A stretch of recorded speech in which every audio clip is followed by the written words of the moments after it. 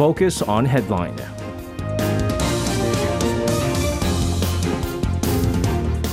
And let's take a look at what major issues are making the headlines here on Focus on Headline. For this, joining us in the studio, we have our Friday reporters, Kwon So-ah and Son Bo-kyung. Guys, welcome back. Happy Friday. Wow. Oh.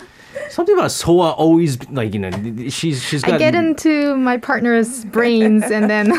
Her and Ji-hee, and then on Tuesdays, and then on Fridays with So I'm not the only one? No. All right, guys, we are going to, as always, kick things off with some economic news here. We've been talking about the Korean won depreciating against the U.S. dollar for some quite time. This time, although it did almost hit the 1,401 mark, it kind of actually ended a little bit higher against the U.S. dollar on this Friday. So let's start us off with the latest figures here. Sure. Korea's local currency ended at 1,388 won against the U.S. dollar, which is up 5.7 won from the previous session's close. The Korean won rebounded in the afternoon after starting off at 1,399 won earlier in the day, close to the 1,400 level. So in intraday trading, it was a new yearly low. Watchers have been closely observing the foreign exchange market due to the steep decline. The Korean currency did not dip as low as 1,400 since the Asian financial crisis and the global financial crisis. The U.S. currency is gaining strength day by day, and that's been pressuring the won and is prompting investors to avoid risks and buy dollars to be on the safe side. The won to dollar exchange rate is therefore to continue to lead to high tensions. Meanwhile, South Korean shares fell for the third straight day this Friday, also on the back of U.S. economic data that hint on another huge interest rate hike by the Fed next week. The benchmark Kospi dropped 19.05 points to 2,382.78. Again, it's going... Whether or not it's going to hit 1,400, we're not 100% sure, but the consensus is when we do see the FOMC meeting results and they do raise it possibly 75 basis point, and of course the Bank of Korea is not going to be able to keep up with that. We might see it breach that 1,400 mark. How much of a government intervention is going to help, we'll have to see. But it does seem like, just kind of looking at the economy, it's going to take time for the economy to recover due to the prolonged inflation, weak export figures, and so forth. Bo-kyung, tell us, what does the Finance Ministry say in its latest Green Book? Right. So as you know, the Green Book is an economic assessment report published every month by the Ministry of Economy and Finance. So according to the latest Green Book, the South Korean economy is expected to go down a bumpy road.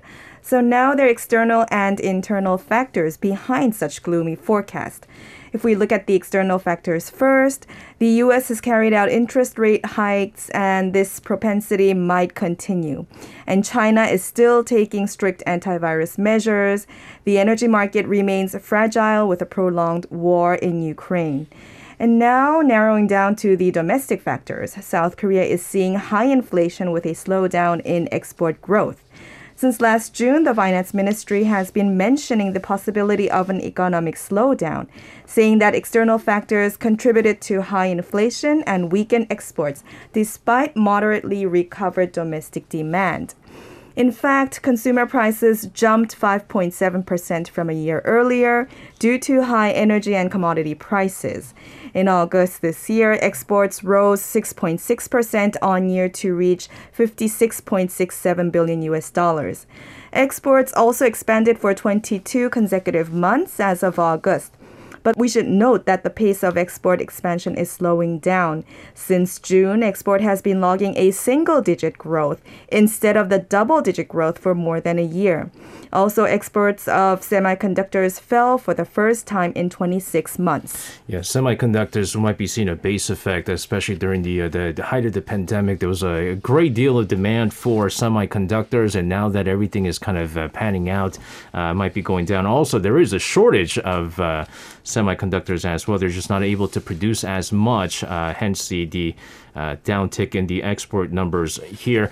I'm sure we'll continue to keep a close eye on the economy, and especially with the FOMC meeting that's, I believe, slated for next week, how that's going to impact us here in South Korea.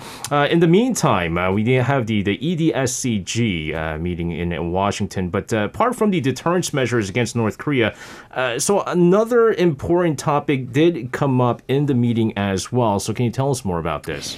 Sure. So South Korea's Vice Foreign Minister Cho Hyun-dong and Vice Defense Minister Shin-pyo are currently on a trip in the U.S. to attend a high-level session on extended deterrence strategies against North Korea's threats on Friday. So I think the exact meeting has maybe not begun yet. But on this occasion, the officials also had a clear message from Seoul to deliver regarding the U.S.'s new Inflation Reduction Act, or IRA, which poses a threat to Korean car makers. During a meeting with U.S. National Security Advisor Jake Sullivan, the two vice ministers conveyed Seoul's concerns over discrimination against electric vehicles manufactured in Korea on the back of the U.S.'s new legislation. Vice Minister Cho told reporters that they have delivered Korea's concerns and requested a swift review on the issue. Sullivan said the NSC is sincerely reviewing the situation and called on continuous Seoul-Washington talks so that South Korean companies' losses will be minimized. Cho added that the security advisor appeared to be aware of even the most detailed concerns Korea has, and that the U.S. will review those concerns under the lead of the NSC. He also said the U.S. is showing its willingness on this front just by the fact that this consultation was held between the U.S. National Security Advisor with vice minister level officials from Korea.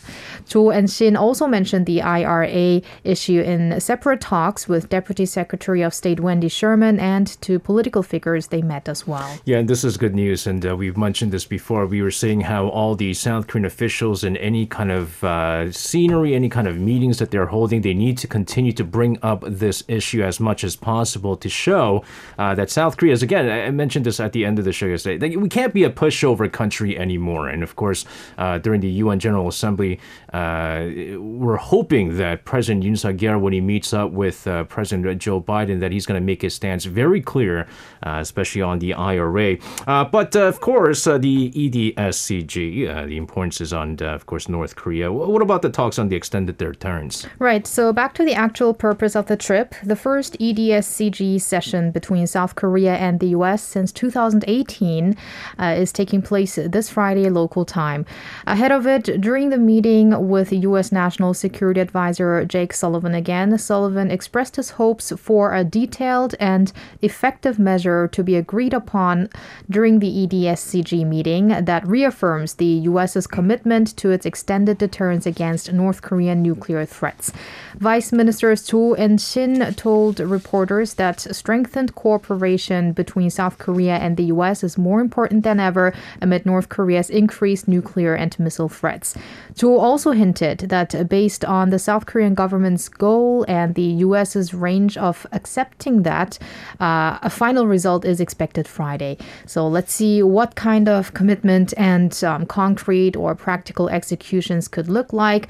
What we know, though, is that Vice Defense Minister Shin-pyo has been briefed on key U.S. nuclear assets during a military base visit outside Washington, D.C. on Thursday, which might have got to do with the outcomes of the talks Friday. And I think I saw pictures of how he was with a fighter jet. I think it was a B-52 fighter jet. Wow. And the picture showed how he was kind of touching the plane and the B-52 bomber, right? Bomber, yeah. 전략 폭격기. I'm reading this off an article right now. Yeah, the fighter jet and the bomber is a little bit different, but I mean, if you're not an expert in military translator. Well, not necessarily translation. I think it's like if you don't know much about like. No, but 폭격 is bomber. Yeah, you're right. All right, but bomber is the B-52 bomber. I'm not an expert in military but I just know that it's B-52 is a bomber. But I think this is, you know what? When it comes to North Korea, I think talks on deterrence is now more important because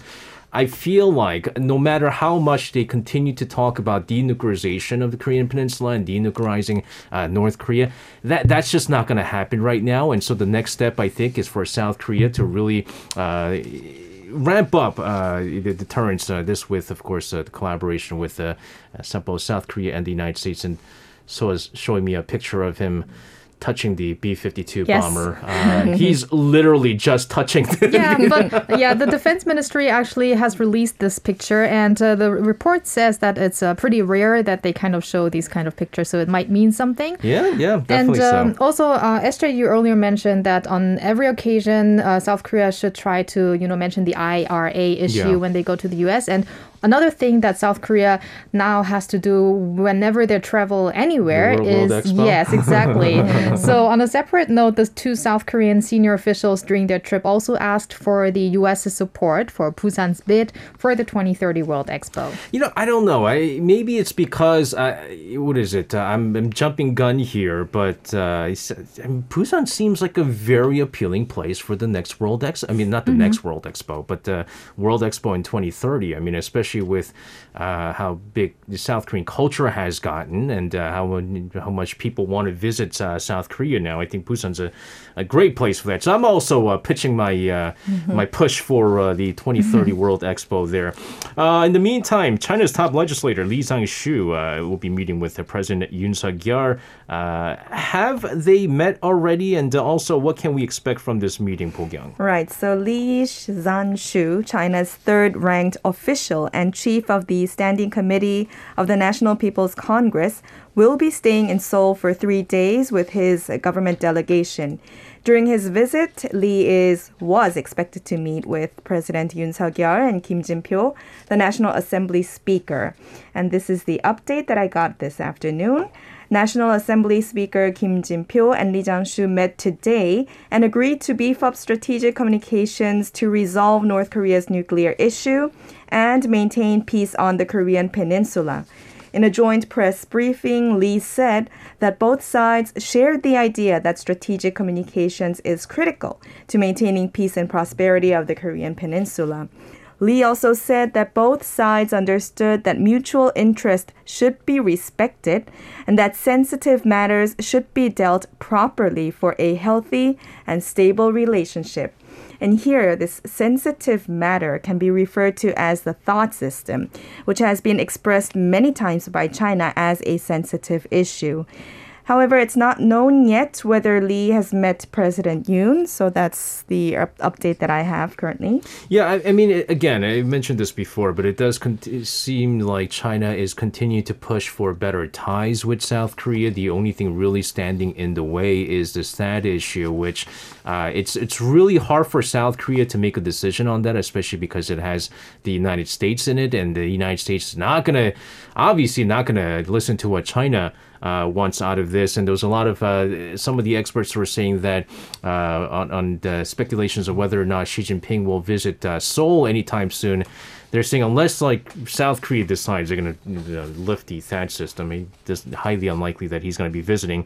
Let's move on to another very interesting meeting here. This being held by, speaking of which, Chinese President Xi Jinping and his Russian counterpart Vladimir Putin. One thing I can tell. It probably was a very amicable summit from what I understand. So tell us more about this. Sure. So for the first time in 7 months, so for the first time since the Beijing Winter Olympics, and for the first time since Russia invaded Ukraine, Presidents Xi and Putin met in person on the sidelines of the Shanghai Cooperation Organization, a Eurasian organization that mainly centers on security-related issues. So that means for the first time in 7 months, they got together. And the SCO is being held in Uzbekistan's Samarkand. On Thursday, Xi and Putin exchanged views on their bilateral ties as well as regional and international issues of shared interest and showed willingness of strengthening strategic cooperation. Also, the two showed support in each other's nation's most biggest issues at hand. What do you guys think this could be? For U.S.? China? Well, for China, Taiwan, Yes, and for Russia, Russia, Ukraine. yes. Mhm. Right. So Putin, first off, made clear he backs China over Taiwan.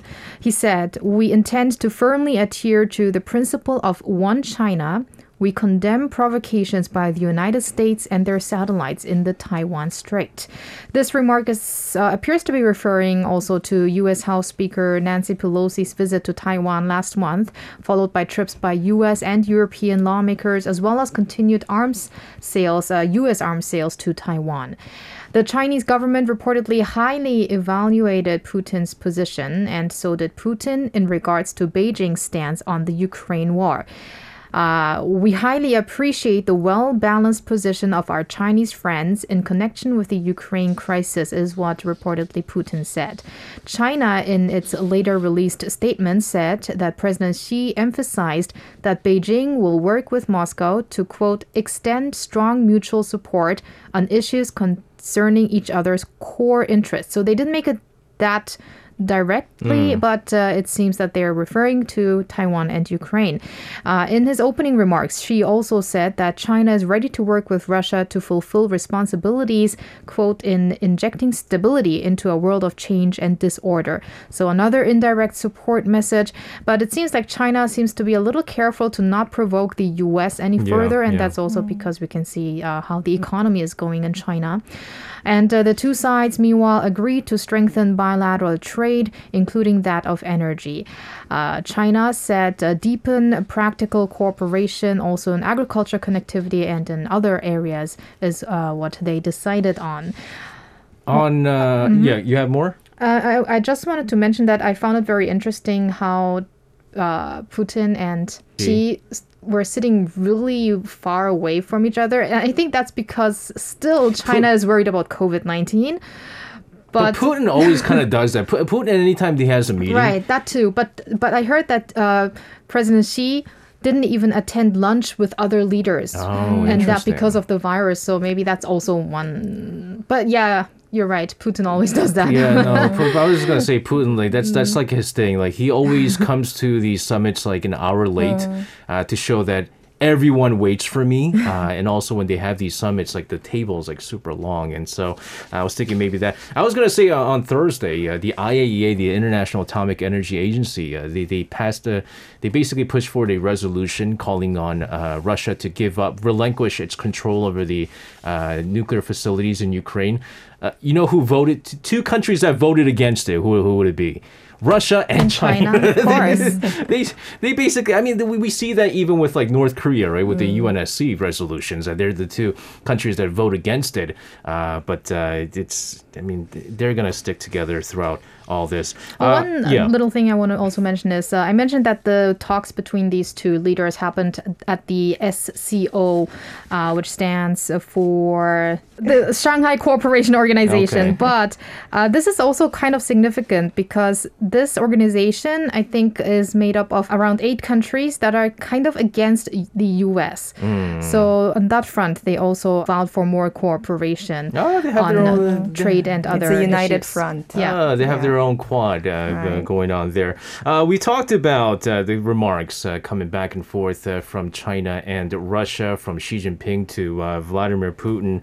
What's been the response from the White House? Right. So after that summit and in a press briefing, White House Press Secretary Karine Jean-Pierre expressed concerns over the bonding of Xi Jinping and Putin. She said, quote, "We've made clear our concerns about the depth of China's alignment and ties with Russia, and this meeting is an example of that alignment." Quote. And of course, the U.S. government imposed another round of sanctions on individuals and groups that have facilitated Russia's war in Ukraine. And let's get more on that as well. Right. So on the same day Xi Jinping and Putin met in Uzbekistan, the Office of Foreign Assets Control of the U.S. Treasury Department announced that new sanctions are imposed on facilitators that advance Moscow's objectives in Ukraine, both before and after Russia's invasion. 22 individuals and 2 entities were on the list, including Vladimir Valerievich Komlev, the CEO of the National Payment Card System, which is being widely used by Russia to circumvent international sanctions. The Treasury Department stressed that this round of sanctions was in line with the ones taken by the U.S. Commerce and State Department to control exports to Russia and target Russia's defense and high-tech industries. The U.S. State Department also announced another set of sanctions designating 22 of Russia's proxy officials, including those who have overseen the theft of hundreds of thousands of tons of Ukrainian grain. At least 23 officials and 31 entities that helped Russia's invasion and those that are included in the State Department's list will be prohibited from doing business within the U.S. territories, and all assets will be confiscated. Secretary of the Treasury Department, Janet Yellen, said, quote, "The United States will continue to take strong actions to hold Russia accountable for its war crimes, atrocities, and aggression."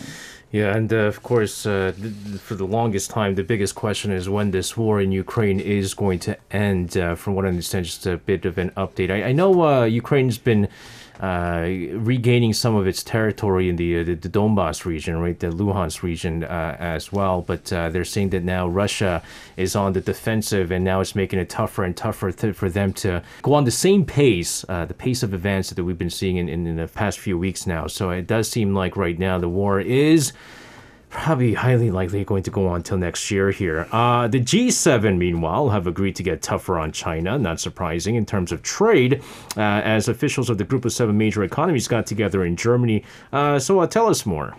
Right. So the G7, according to Germany's economy minister Robert Habeck, have pledged to take a tougher and more coordinated position toward China in regards to trade. Now, Esther, you said not surprisingly, but I was kind of surprised by how tough the statement was actually by the German economy minister. It was tougher than we were expecting. Okay. The statement was made on Thursday local time after a G7 trade meeting in Neuhardenberg in eastern Germany.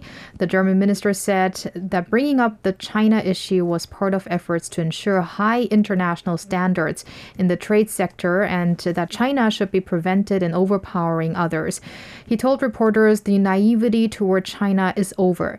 The time when one said trade no matter what, regardless of the social or humanitarian standards, is something we shouldn't allow ourselves anymore.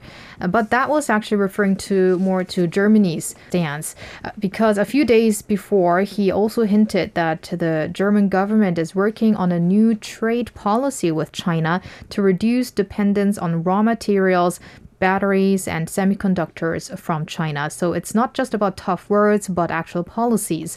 The minister vowed to persuade the European Union to take similar actions, as well as G7 members. Now, interestingly, China has been Germany's biggest trade partner for the past 6 years. And Habeck also said that China was a welcoming trading partner. However, Germany won't allow, quote, China's protectionism to distort competition and would not hold back criticism of human rights violations under threat of losing business. This, according to Reuters, that spoke with the minister earlier this week. Meanwhile, the G7 joint statement included concerns about a number of unfair practices, but did not name China directly. I mean, this is where it gets tough, right?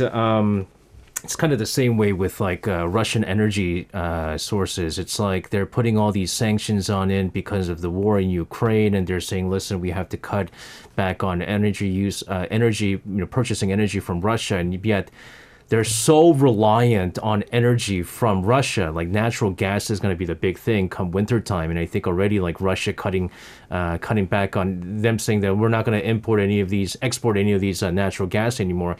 They're on panic mode. But it's the other thing with China when it comes to like trade, right? Like everything's from China. Like can they really kind of regulate all this and try to, because it does seem like they're trying to more and more isolate China out of the global economy here. But can they pull it off is the thing, because, I mean, the repercussions of this is it's pretty hard. I mean, it's just as much as I'm sure they want to isolate China, it's really going to be hard to do so. And I think, well, one thing... this is one point. I think this is why the cooperative relationship between Russia and China will be further strengthened, because all the support, the gas, whatever they have, that they won't be able to export to Germany and European countries. Now, Russia will have to rely on exporting it to China because China is right now struggling anyway from the pandemic and is struggling from a weaker economy. So that's why the relationship and cooperation will be further beefed up.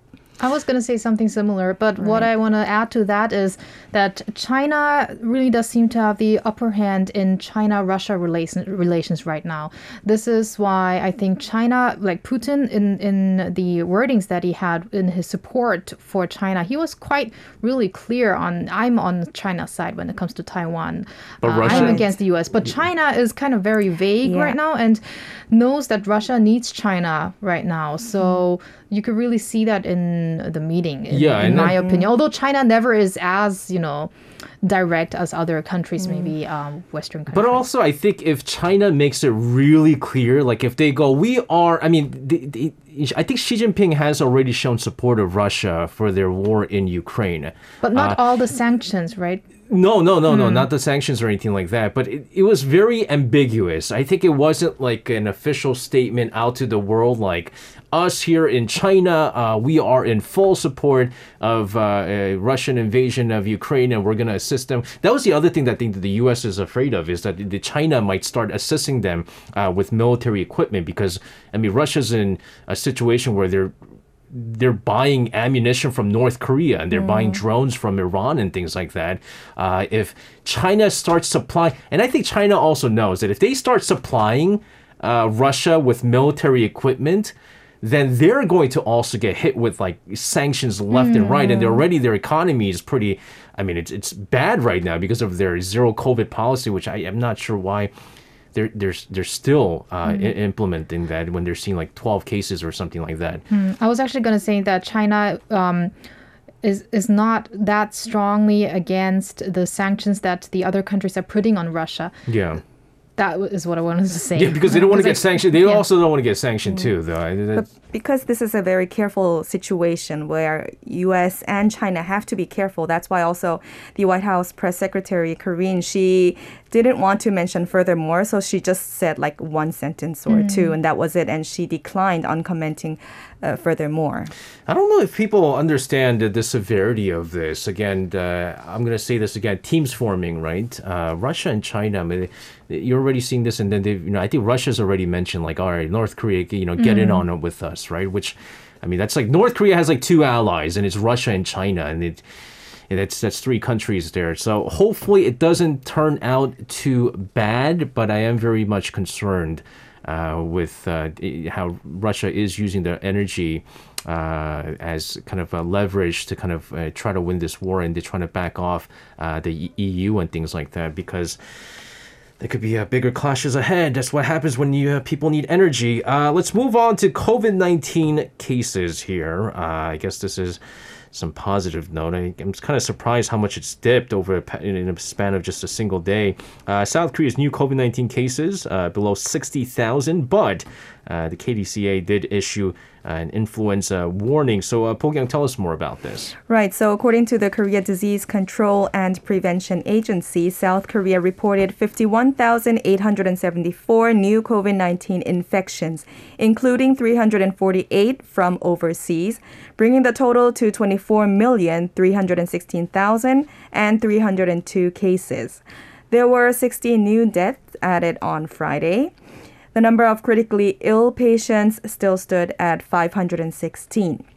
Lee Gi-il, second vice health minister, said in the press briefing today that the upward trend right after the Chuseok holidays was just a temporary thing, and that once again the country is seeing a downward trend.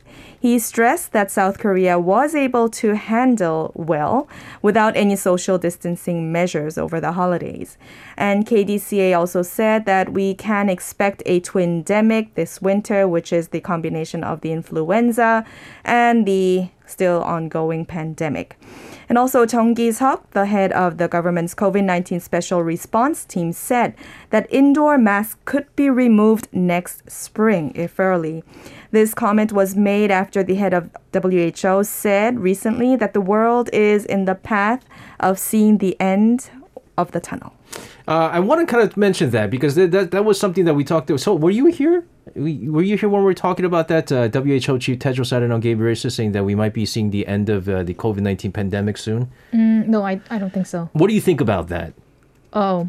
Do you think the world is really on path right now towards the very end of the road when it comes to the pandemic? To be honest, I haven't been really checking the global figures lately. That's the thing. But, I don't think, no, that's the thing. I don't think anyone is checking. It's not just you. I don't think anybody's checking the global figures because people are not testing as much.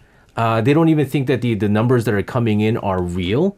But just according to like the pace that we're seeing here, right? I mean, we saw the BA4 and BA5 and how transmissible it is. And the fact that we're still getting 60 people on a daily basis who are, dying from this, to me is a little bit concerning. I mean, any inputs, guys, with the COVID-19? Are you guys optimistic, pessimistic? I think it's not yet the end of the COVID-19 pandemic, but already many countries are just treating it like an endemic. So we're just getting more and more numb. That's it. Yeah, I mean, you're just desensitized, right? Pogyeong, what about yourself? Well, I get confused sometimes because, now that I had COVID and I was quite okay and my family as well, but then I heard from a friend who said that, one of the relatives died right after, having COVID.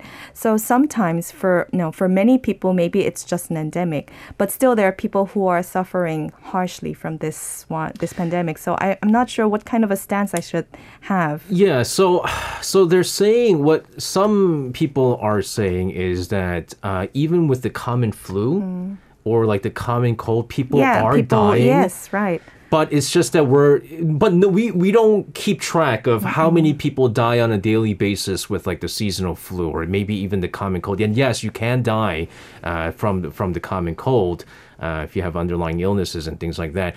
Because we don't keep track, we don't know if this number, 60 people dying on a daily basis due to COVID-19, it's a high number or if it's a low number or anything like that. It's really difficult to compare that. But then what I want to say is that we have an addition of a disease, which means without that disease, we would have less of patients and less patients dying. Right, and then that's the big concern with the twindemic now, right? Yeah, that's exactly what you're talking about. But speaking of which, speaking of the twindemic, for the first time since 2019, the South Korean government issuing a seasonal influenza outbreak advisory here. Tell us, give us the updates on this advisory. Sure. So the Korea Disease Control and Prevention Agency has issued this advisory this Friday. It's the first time in 3 years because we had rather low numbers of seasonal flu patients during COVID, but that does not mean that we just subtract the number of flu patients from the COVID patients. We still had too many COVID patients throughout the past 3 years, right? But now we've been continuously warning of a twindemic, right? And the figures already show that a bigger number of seasonal flu patients could be coming up this fall and winter because the KDCA said that between the 4th and the 10th of this month, the number of suspected seasonal flu patients stood at 5.1 per 1,000, and that's already past the 4.9 per 1,000. Yeah. That's the standard for when they have to issue this kind of advisory. It's nothing unusual, though, because before COVID, I checked that almost every year we have an advisory for the seasonal flu. So it's nothing really unusual. However, what's kind of unusual is that they issued this already in mid-September, because usually it happens later, around November, sometimes even December. So that is why the health authorities are asking for people to get vaccinated, especially babies and young children, pregnant women, and also other people that could be more affected by the influenza. And the vaccine campaign is going to start soon. It's the 21st of this month, if I'm correct. Yeah, next week. Let me just check this figure real quick. But yes, it's going to start this month. Again, I think the other... I'm also kind of wondering when I could start getting my new COVID-19 vaccine shots too, because I think my immunity is starting to Wane here. It's been a while since I had COVID back in end of February. It's been a good 7 months since that. But I do get vaccinated for the flu, and it's not just for myself. It's just kind of to protect my kid, and my kid gets the flu shot because, my goodness, you send them to daycare and they catch everything and they bring it over home, right? Guys, thank you very much for your reports today and your insights on some of these issues. Please stay safe, and we'll see you guys again next week. Vaccination starts on the 21st. All right, there you go. See you next week. See you. You can listen to Korea Now with me, SJ Lee, by downloading the Arirang Radio application or tune in online by visiting www.arirangradio.com. So make sure you tune in Mondays through Fridays, 6 p.m. to 8 p.m. Korea time.